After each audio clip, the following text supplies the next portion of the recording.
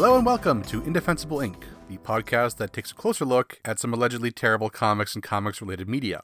By analyzing what makes bad comics so bad, we hope to better understand what makes good comics so good. Broadcasting from Wisconsin's very own Great Lakes Avengers headquarters, I'm your host, Justin Zydek. Today's topic is actually a request from somebody who reached out, who I'm to identify as Henry, to cover two storylines from the Marvel Knights Captain America relaunch of 2002, The Extremist and Ice. For the sake of merciful brevity, I'll mostly concentrate on Ice, as that was the main controversy magnet of the two, but we'll hit The Extremist and the rest of the Marvel Knights Cap book from the time on the way. Ice ran in Captain America, Volume 4, number 12 to 16 in 2003, so we're just shy on 20 years there. It's got art by Jay Lee, who was coming off some high-profile and acclaimed Marvel Knights work at the time, The Inhumans and The Sentry with Paul Jenkins, and Fantastic Four 1, 2, 3, 4 with Grant Morrison. And it's written by John Nay Reber and Chuck Austin, although, as we'll get into in a minute, that's kind of a complicated writing credit. The reason Ice is so controversial is, everybody knows that an accident caused Captain America to spend decades in suspended animation after World War II. What this book presupposes is, maybe the U.S. government froze him on purpose? So yeah, this is your standard hero learns secrets from his past, everything you know is wrong kind of story, which usually riles fans up, and this was no exception. Henry was good enough to write out some of his thoughts on the storyline, which I'll share some choice selections from up front. He says, "First off, it's really f***ed up." I'll probably bleep that. "I think its greatest sin is depicting Cap as a total idiot. There is one series of panels where he looks at his shield and starts going, why can't things be simple anymore? Why can't I punch a guy and be right? Why can't things be simple like they used to be? Austin really wants to have a Manchurian Candidate, Jason Bourne, MK Ultra vibe going on with Cap, getting frozen and being given false memories. I can't tell if they kill or freeze Bucky. If you found out the government of the country you are partially named after did that to you, there would be no coming back from that." And I think that's a fair assessment, and that is the sort of response that Ice provokes in fans like us. But before we get into the story, let's history this up a bit for some of that sweet context. The ongoing Captain America series was canceled in December of 2001 and relaunched in April 2002. That would be the third Captain America #1 in under a decade after the Heroes Reborn and Heroes Return relaunches of the mid-90s. Thank goodness we're not so cavalier about remembering these days, right? But the new Volume 4 was launched under the Marvel Knights banner, which at the time was sort of a prestige label that communicated, we're going to do something different with this. To that end, a bunch of writers were asked for pitches. Marvel was allegedly going after big-name creators like Greg Rucka and Frank Miller. So whatever we think of the series as it came out, perhaps a bullet was dodged. But John Nay Reber, perhaps best known as a writer on DC Vertigo's Books of Magic, says he just sort of happened to be in the right place at the right time with the Marvel Knights editor at the time, Stuart Moore, that he was invited to pitch and got the gig. Now, if you look at the dates, old series canceled in December 2001, the new one starting in April 2002, naturally you would assume this high-profile relaunch was sort of a direct response to the terrorist attacks on September 11th, 2001. But the relaunch was actually announced just beforehand, in the summer of 2001. It was just a total and grim coincidence that a series called Captain America would get this sort of unexpected additional resonance and sense of importance spinning out of a tragedy. The events of that day did end up impacting the series, though. The first arc that Reber had planned had to be rewritten and readjusted and got moved to the second storyline, with a new one being written as a direct response. Ice was apparently supposed to be a separate miniseries, also written by Reber, but then got folded in as the third story arc. He seemed to be writing both concurrently and then left while the storylines were in progress, and Chuck Austin, who had also pitched for the series, was brought in to replace him on both storylines. Reber describes it like this. "Probably the simplest way that I can describe what happened is that Joe Quesada, who was editor-in-chief of Marvel at the time, has a very clear vision about what he wants Cap to be, and my Cap just wasn't quite what he was looking for. They liked a lot of my ideas, but some of the approaches that I had to storytelling and structuring things and weighting of the character just wasn't meshing with his vision. In the end, I was doing lots and lots of rewrites of scripts, and it was slowing things down. We all reached a place where we realized that it might be better if someone else was doing the book. I guess that's the long way of saying that we had creative differences. So this makes for some very difficult to parse writing credits. I don't have the original issues, and wikis and other sources sometimes have conflicting credits. The trade paperback that I got my hands on for this doesn't break down the credits by plot or script. It's just a with credit. Chuck Austen with John A. Reber, which could mean anything, right? So I'll just say that as near as I can tell, and concede that this is probably not even 100% accurate, parts 1 through 3 of The Extremist are written by Reber. Parts 4 and 5 are written by Austen, based on an idea by Reber. Then Reber appears to come back with a plot credit for part 1 of Ice, which Austen then scripts, and then Reber leaves for good and Austen finishes the story solo. Everybody got that? So God only knows who is responsible for what aspects of the story. It's possible that we could get Austen and Reber and Stuart Moore and possibly Quesada all into a room to hash this out and still disagree about who contributed what. So it's tempting in fan circles to shovel everything bad onto Chuck Austen because everybody hated his run on Uncanny X-Men around the same time. You can check out our episode on the Draco from 2020 for more about his whole deal. In Henry's email to me, he says about the changeover from Reber to Austen in The Extremist, if half of RoboCop was directed by Paul Verhoeven and half was directed by Michael Bay, you'd notice even if you weren't informed of it. Which, fair enough. There is a really juvenile simile involving an inexpensive stripper that seems to signal the arrival of Austen's scripting in The Extremist.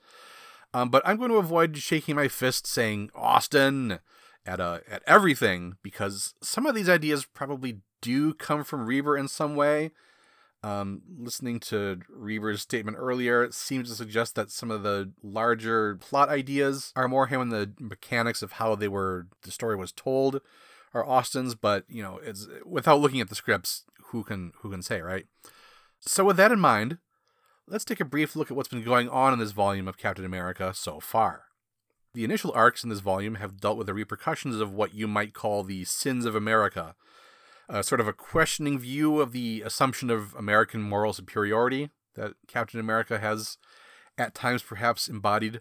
The first arc involves terrorists who take over a middle American town, which Cap is eventually able to trace back to a manipulator enacting revenge for an atrocity that he lived through. And the atrocity and where the villain is actually from is not specified. In fact, the villain brings up the point that America has participated in so many atrocities that Cap wouldn't be able to narrow it down just from a vague description.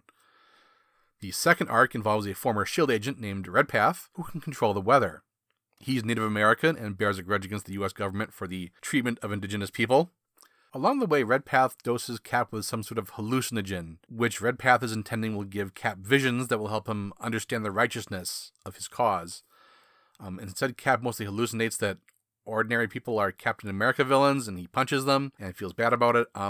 So it was sort of a weird plan on Redpath's part. And again, I don't know if this is more Austen or Reber in how this is coming off, but if you could control hallucinations in somebody else, that would sort of make sense. But if you just drug somebody and sort of hope that what they happen to hallucinate while they're tripping is something that makes them sympathetic, I don't know that that's kind of a long shot. It's like, so you're coming out of it. Did you experience a deeper spiritual understanding of my perspective? And Cap is like, nah, man, I just put on Odyssey and Oracle by the Zombies and just had a great time. So yeah, but while Cap is going on his voyage to Trip Out City, he has a vision of himself with a shaved head and being placed into some sort of mystery tube by scientists talking about memory implants. The implication being that the explanation for how Cap survived World War II that we were given way back in Avengers number 4, that Captain America and Bucky had been on a mission against Baron Zemo, an explosion separated them, and then Cap plunged into the English Channel and gets frozen, that was all a lie that he was just sort of programmed to believe. Cap comes out of his hallucination eventually and gets help from Thor to save the day from a massive storm, but he's left with these unanswered questions, which sets us up for Ice.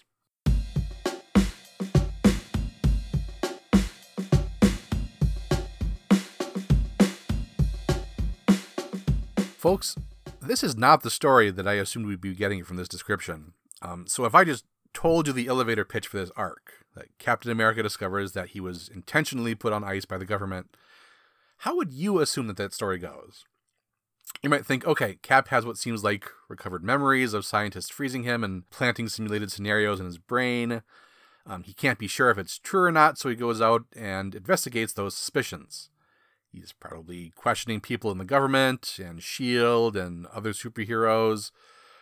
You probably meet some shadowy new characters who either try to stop him or give him clues to spur him on. There'd be plenty of opportunities for confrontations and ideological conflicts and battles as he gradually uncovers this conspiracy and follows it all the way to the top, where ultimately he'd confront the parties responsible and arrived at either a satisfying conclusion or even a tease for future mysteries, but with some sort of measure of closure. Right? Like, you can write that in your head, almost. And the reason that you can do that is that's sort of a Wolverine story. Like, particularly the memory implants are a specific thing that really came up in a lot of 90s storylines, which is maybe its own problem in that it feels like maybe trying to juice Captain America up by horning in on some X-Men territory. But if you are going to take a page out of the Wolverine book, if you are going to do the character investigates the mystery of their origins type storyline, you would expect that the story is mostly going to be about that, or doing that. But that's not really what we get. Ice starts out with, pretty much out of the blue, somebody anonymously mails him film of the scientist freezing him and official government documentation about this plan, proving pretty definitively that yes, this did happen. And in case you have any lingering suspicion that the evidence is fake and meant to just sort of mess with Cap's head, and the story does bring this up as a possibility that like maybe this is a fake out, we get a flashback from the third party that verifies it pretty much right away. So it's confirmed, right? Cap doesn't have to trace clues or whatever, and all the dramatic business of the storyline is taken care of. The evidence just literally shows up at his front door and confirms his suspicions.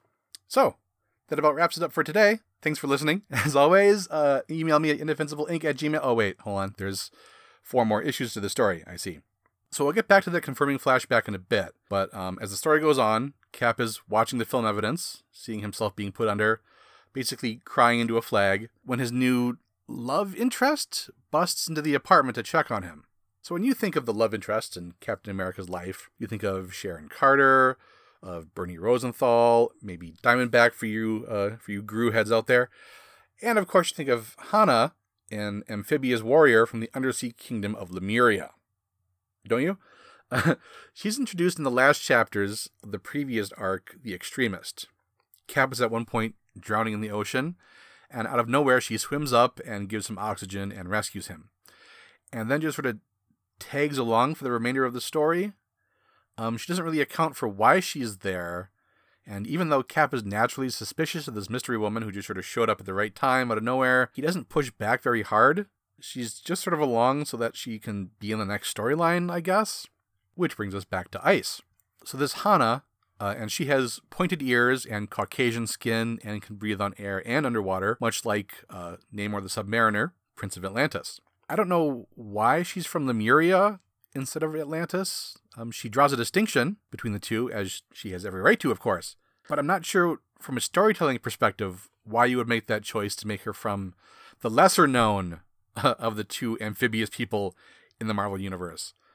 It's also not clear why she can breathe air, because other Lemurians that we see in the story need helmets with water in them. But moving on, Hana claims to be in love with him, but this causes her a great deal of anguish because she knows that he doesn't love her back. And at that moment, a pack of female assassins, who are also Lemurians, but they have these kind of weird, like porcelain kind of mask-looking things, attack them in the apartment.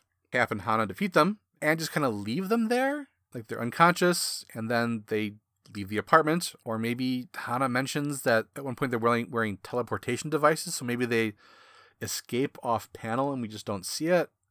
The storytelling is not great here in terms of clarity and what is literally supposed to be happening on the page. When I was done with this arc, I actually went back to read a synopsis, just to make sure that I was following what had supposedly happened. Maybe there's gaps in the scripting that the art isn't filling in, or gaps in the art that the scripting is trying and failing to fill in.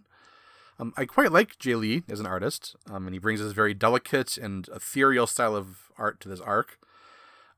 He's not necessarily who I would think of to do a Cap arc, just because you think of Captain America being very solid and, square jaws and square fists. Lee's sense of a kind of beautiful alien design works very nicely for the bits in Lemuria that we'll see coming up in a bit, but I think this arc could have really used somebody with a more grounded sense of storytelling, because there's a lot of stuff that isn't clear. There's a lot of impressionistic paint splatter backgrounds at times where I think it would be more helpful to just sort of see where the characters are in a space. And considering how much of the story is actually Captain America going through some very dark moods, I think that an artist who does more acting with the characters' faces might have been preferable. John Cassidy, who draws the opening arc to this volume, might have worked a little bit better to communicate the emotions, I think. But what's done is done. Hana urges Cap to forget what was done in the past and move on, but he needs closure on this. So he resolves to talk to General Phillips, who was involved in the original Super Soldier program. Aha! So I suppose that Cap drags the truth out of him. Not really. They visit the Veterans Hospital, where he's currently staying, because if he was a general already in World War II, by 2001 or 2002, he'd be pretty aged. The general sort of narrates a flashback for us, the reader. Maybe it's also narrated for Cap. It's hard to say. Again, storytelling sort of breaks down in this arc. We see Steve Rogers trying to enlist and getting rejected. And you know how great this is in the first Avenger movie, where he gets picked for the Super Soldier program because of that great answer about, he doesn't want to kill anybody, he just doesn't like bullies.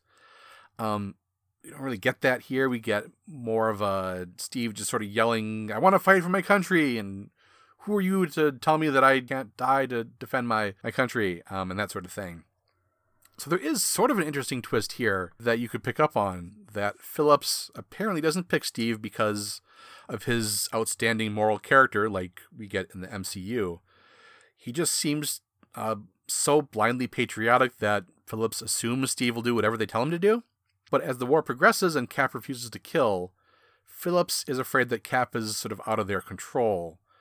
Particularly that he will object to and possibly try to stop the bombing of Hiroshima and Nagasaki. So the general recommends to the highest echelons of the U.S. government, including possibly the president, freezing Captain America to take him out as a threat, which is apparently the plan that they go with. So at this point you're wondering, why bother? Why, if you want to get rid of Captain America, why not just kill him?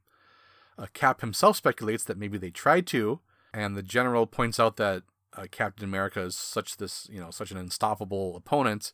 And I see if you try to assassinate him, you fail. We see that with the Lemurians, that you can't just jump Captain America and that's going to go well. But they do apparently get their hands on Captain America somehow, that they're able to subject him to this freezing process and shave his hair and plug new memories into his brain. So they got him. They got him. We don't see how, of course, because that would be really useful to see in the story. But if they can do that, it's like the bit in Austin Powers of asking, why don't we just shoot him while we got him? Freezing was your plan B, but once he's out for the count, once you got him in this tube, he's not Wolverine. You can shoot him, you can cut his head off, you can drop him in a volcano, whatever you like. Not to make this the podcast about ways that you can kill an unconscious Captain America, but what's really frustrating is that there are any number of reasons that you could have given to explain why they leave Captain America alive. You could imagine that maybe we'll need Captain America just in case one day in a, apocalyptic emergency scenario. It would be useful to have the super soldier. We bring him out. Maybe they want to study him to recreate the super soldier serum in his blood.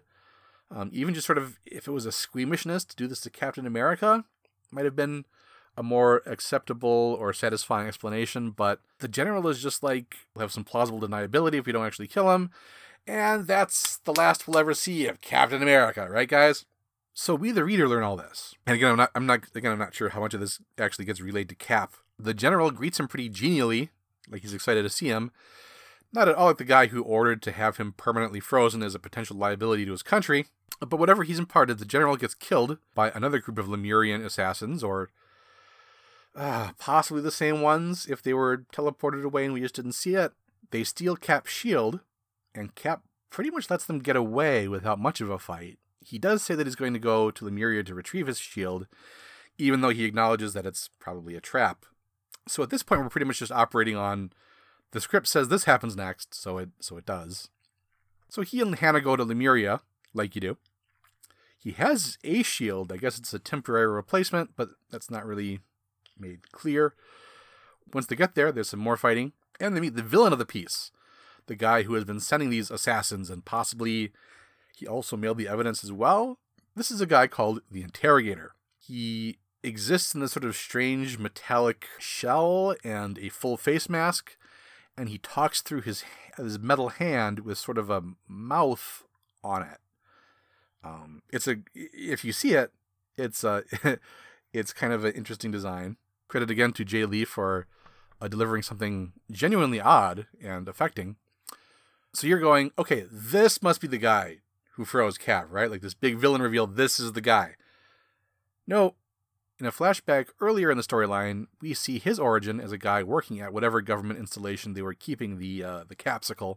He is working for the government and kills another scientist to retrieve this weird mechanical hand that's alien or Atlantean. At the orders of the government, apparently, but that's not really made clear either. Namor shows up randomly in this flashback and busts up that lab.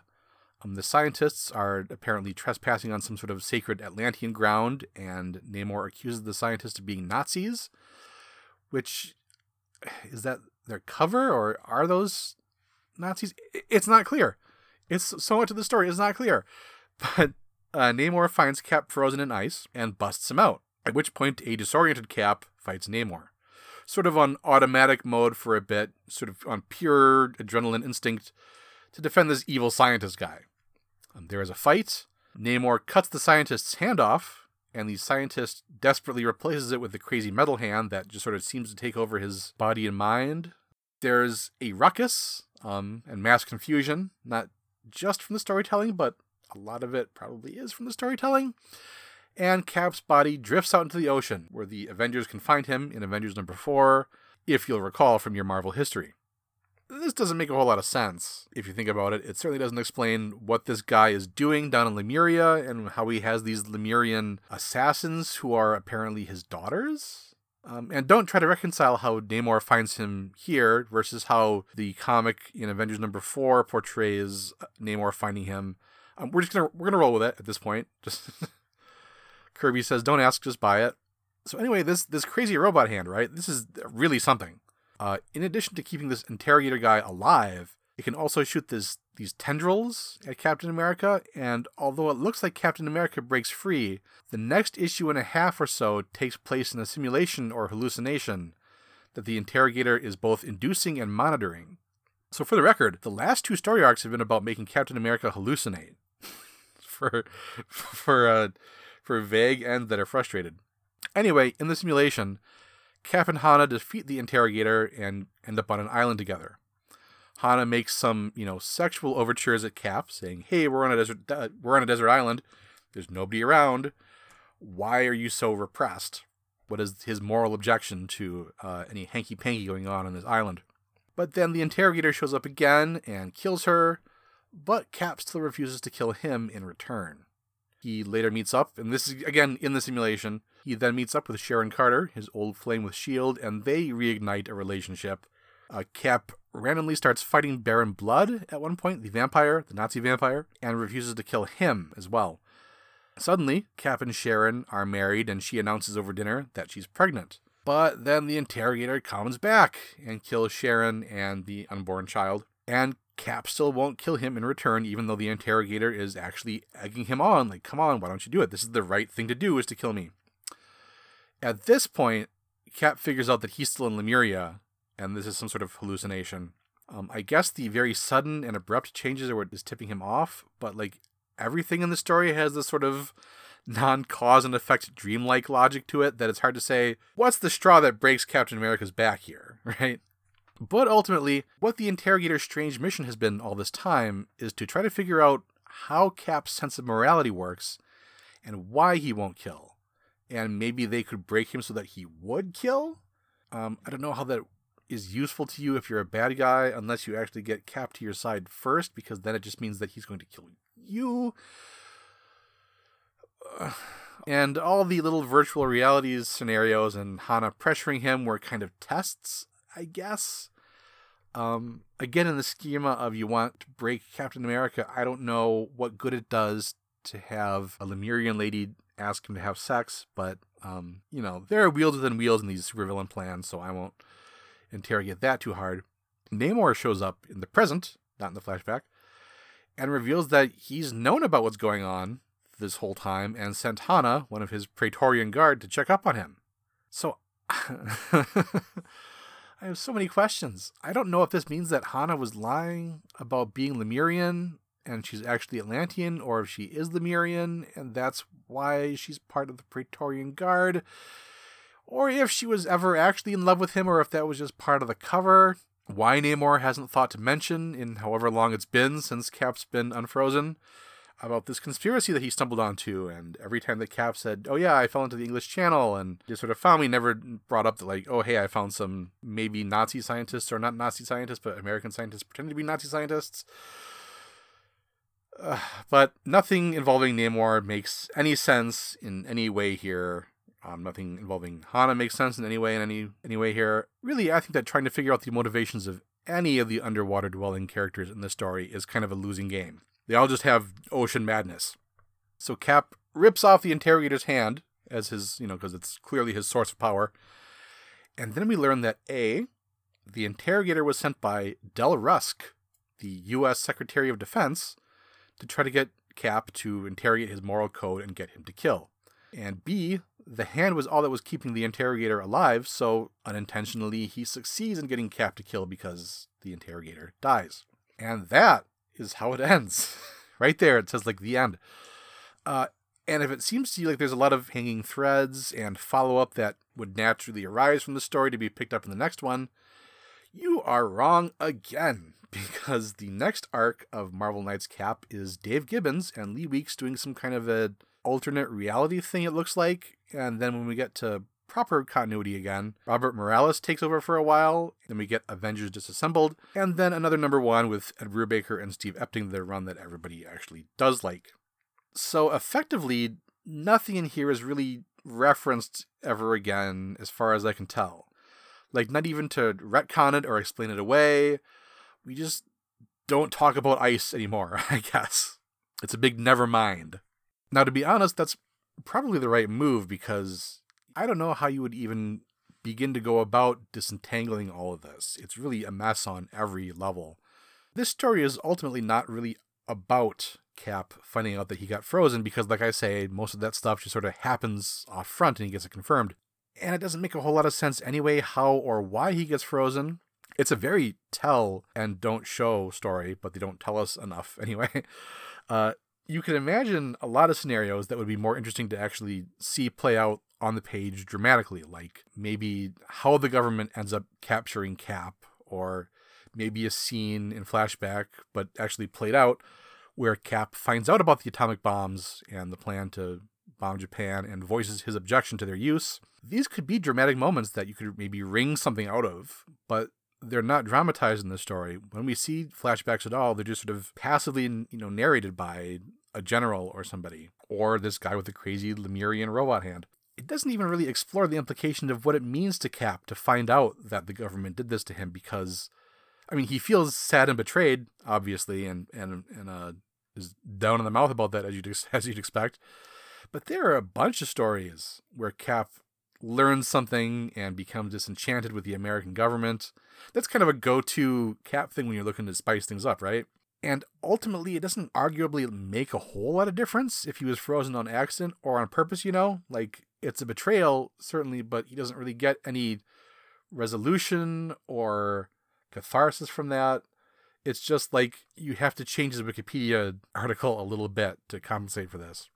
So the story really isn't even about how or why Cap gets frozen.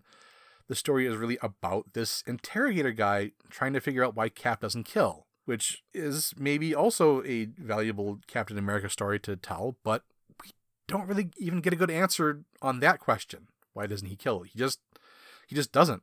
The interrogator keeps asking him, and he's like, no, I don't. I'm just not going to do it. But then also, he does? Because Captain America does kill people from time to time, not indiscriminately, but from time to time Captain America has been portrayed as killing opponents, There's the question of whether he ever did that in World War II, but putting that aside, even in modern times, there's that time in Mark Gruenwald's run where he kills an ultimatum agent who was going to open fire on a crowd. He does chop Baron Blood's head off in a Roger Stern, John Byrne comic, a very good Roger Stern, John Byrne comic. Go out and read that instead of this one. Which the Baron Blood hallucination that he has even references, but for some reason Cap just won't do it again in the hallucination with no indication of what, if anything, has changed. He just isn't going to do it. And then if you argue that the point of the story is that Cap does end up killing the interrogator by separating him from his hand life support system or whatever, it's not a very satisfying moral victory to get him in a gotcha like that, like, you didn't know that this is what's keeping me alive. You've unintentionally killed me. You're a killer. This is some Life of David Gale maneuvering here that doesn't really hold up in a satisfying way. There is sort of one interesting idea that I think might be in the storyline, which is, what if Steve Rogers, before the super soldier serum, isn't the perfectly virtuous person like he is in Captain America, the First Avenger? What if he signed up because he did just want to, kill Nazis, or whatever the line is in the movie, and the events of being in the war changed him into the humanist Captain America that we all know and love today? I don't think I personally would like to see that story, but it would be a story, or at least it would be trying to, develop a new angle on a character. And but this story doesn't even do that. On no level does anything in this story make sense or satisfy the reader emotionally or dramatically. But I don't just want to complain, all evidence to the contrary. I want to ask, can we figure out what happened here? Which is the whole point of the show, in theory. Time for some speculation.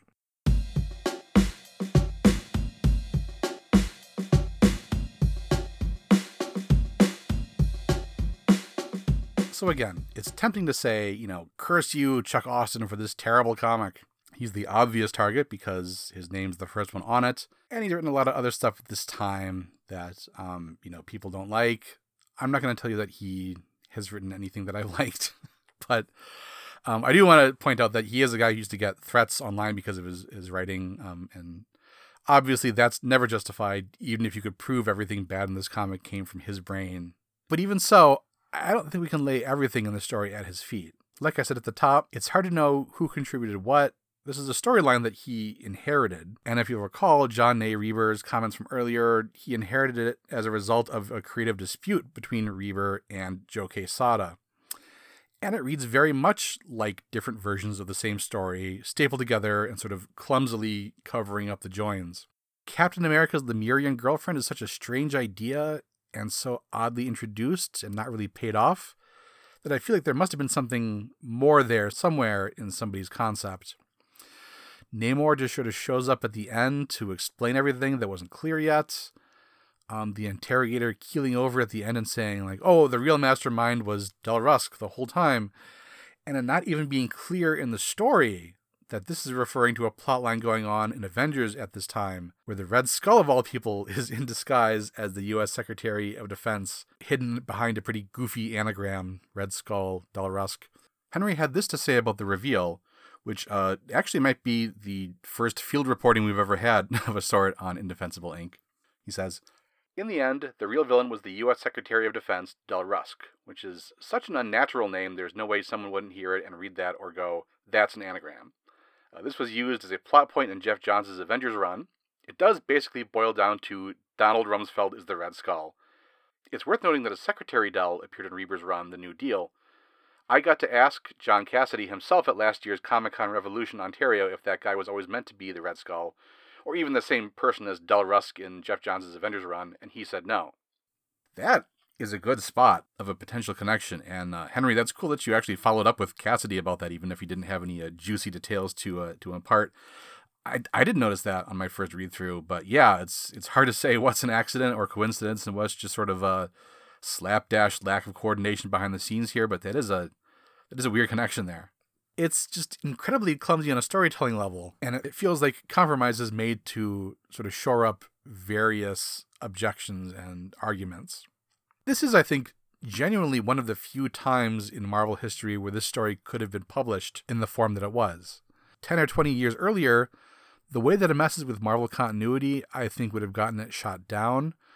I also think it wouldn't pass muster at today's Marvel, and not because it's too controversial or anything like that's a Disney thing that they would lock down. I actually just think that editorial today takes more care about this sort of thing, like work out your story ahead of time before you start writing it. The fact is, in the Marvel Knights era, the Joe Quesada, Bill Jemas era at Marvel, it was a time when I think ideas were more important than execution. And partially this is motivated by Marvel and comics in general being in the doldrums at the time and trying to grab people's attentions and rattle some cages. They had almost nothing to lose considering that Marvel practically went out of business just before this. The government froze Captain America is certainly a attention-grabbing story, but there's no follow-through to it at all, really. But throughout the Marvel line, Quesada and Jemas took a heavy hand editorially and started making changes about tone and story length and structure. Editor Tom Brevoort and writer Mark Waid talk in great depth about Bill Jemas making demands about their work on Fantastic Four, to the point that Waid and Mike Wieringo were kicked off the book before being hastily invited back on after there was some fan outcry. There was really this sense of just like throwing stuff at the walls for quick bursts of attention, but not really committing to anything, because this story does get abandoned almost immediately, which you can contrast nicely with the next volume of Captain America, Volume 5 by Brubaker and Epting, which has the Winter Soldier storyline revealing that Bucky was still alive all this time. And again, this is a big, punchy, controversial idea, and it's an idea that I've personally never liked myself. But there was, I think, skill in the execution, and most importantly, they stuck with it. And whatever I think about Bucky being alive all this time, it's clearly paid off in the long run in the comic itself and in movies and all that. So, I am the one who is in the wrong here. I think more than anything, Captain America Ice is a failure of management, which isn't as spicy as blaming everything on one guy. Maybe the next storyline will be a failure of HR or something. But I read Ice, and it doesn't feel like Secret Wars 2, that kind of situation where it's, the work of a creator with a singular vision, high on hubris, utterly convinced that, this is brilliant work, even though to the outside perspective, it's insane in so many ways. This is an idea that I think somebody got excited about at first, but then they tinkered with it to the point that I don't think that anybody could have been happy with how it turned out. So I guess the lesson here is commit to your big swing, or plan it out better in the first place, or maybe just don't trust the Murians because nothing that they do makes any sense at all. Well, I think that about wraps it up for Captain America Ice. I'd like to thank Henry for writing in with his suggestion, and to encourage anybody else out there in Radioland to drop me a line if there's something you'd like to hear me cover. I'm clearly a glutton for punishment. The feedback tube is indefensibleinc@gmail.com, on Twitter and Instagram @indefensibleinc. And until next time, which will be a slightly longer break until July 6th because I take the 5th weeks off, I'm your host, Justin Zyduk, deeply, deeply wounded from this terrible Captain America comic, and I'm going to go put some ice on it. Thanks. Good night.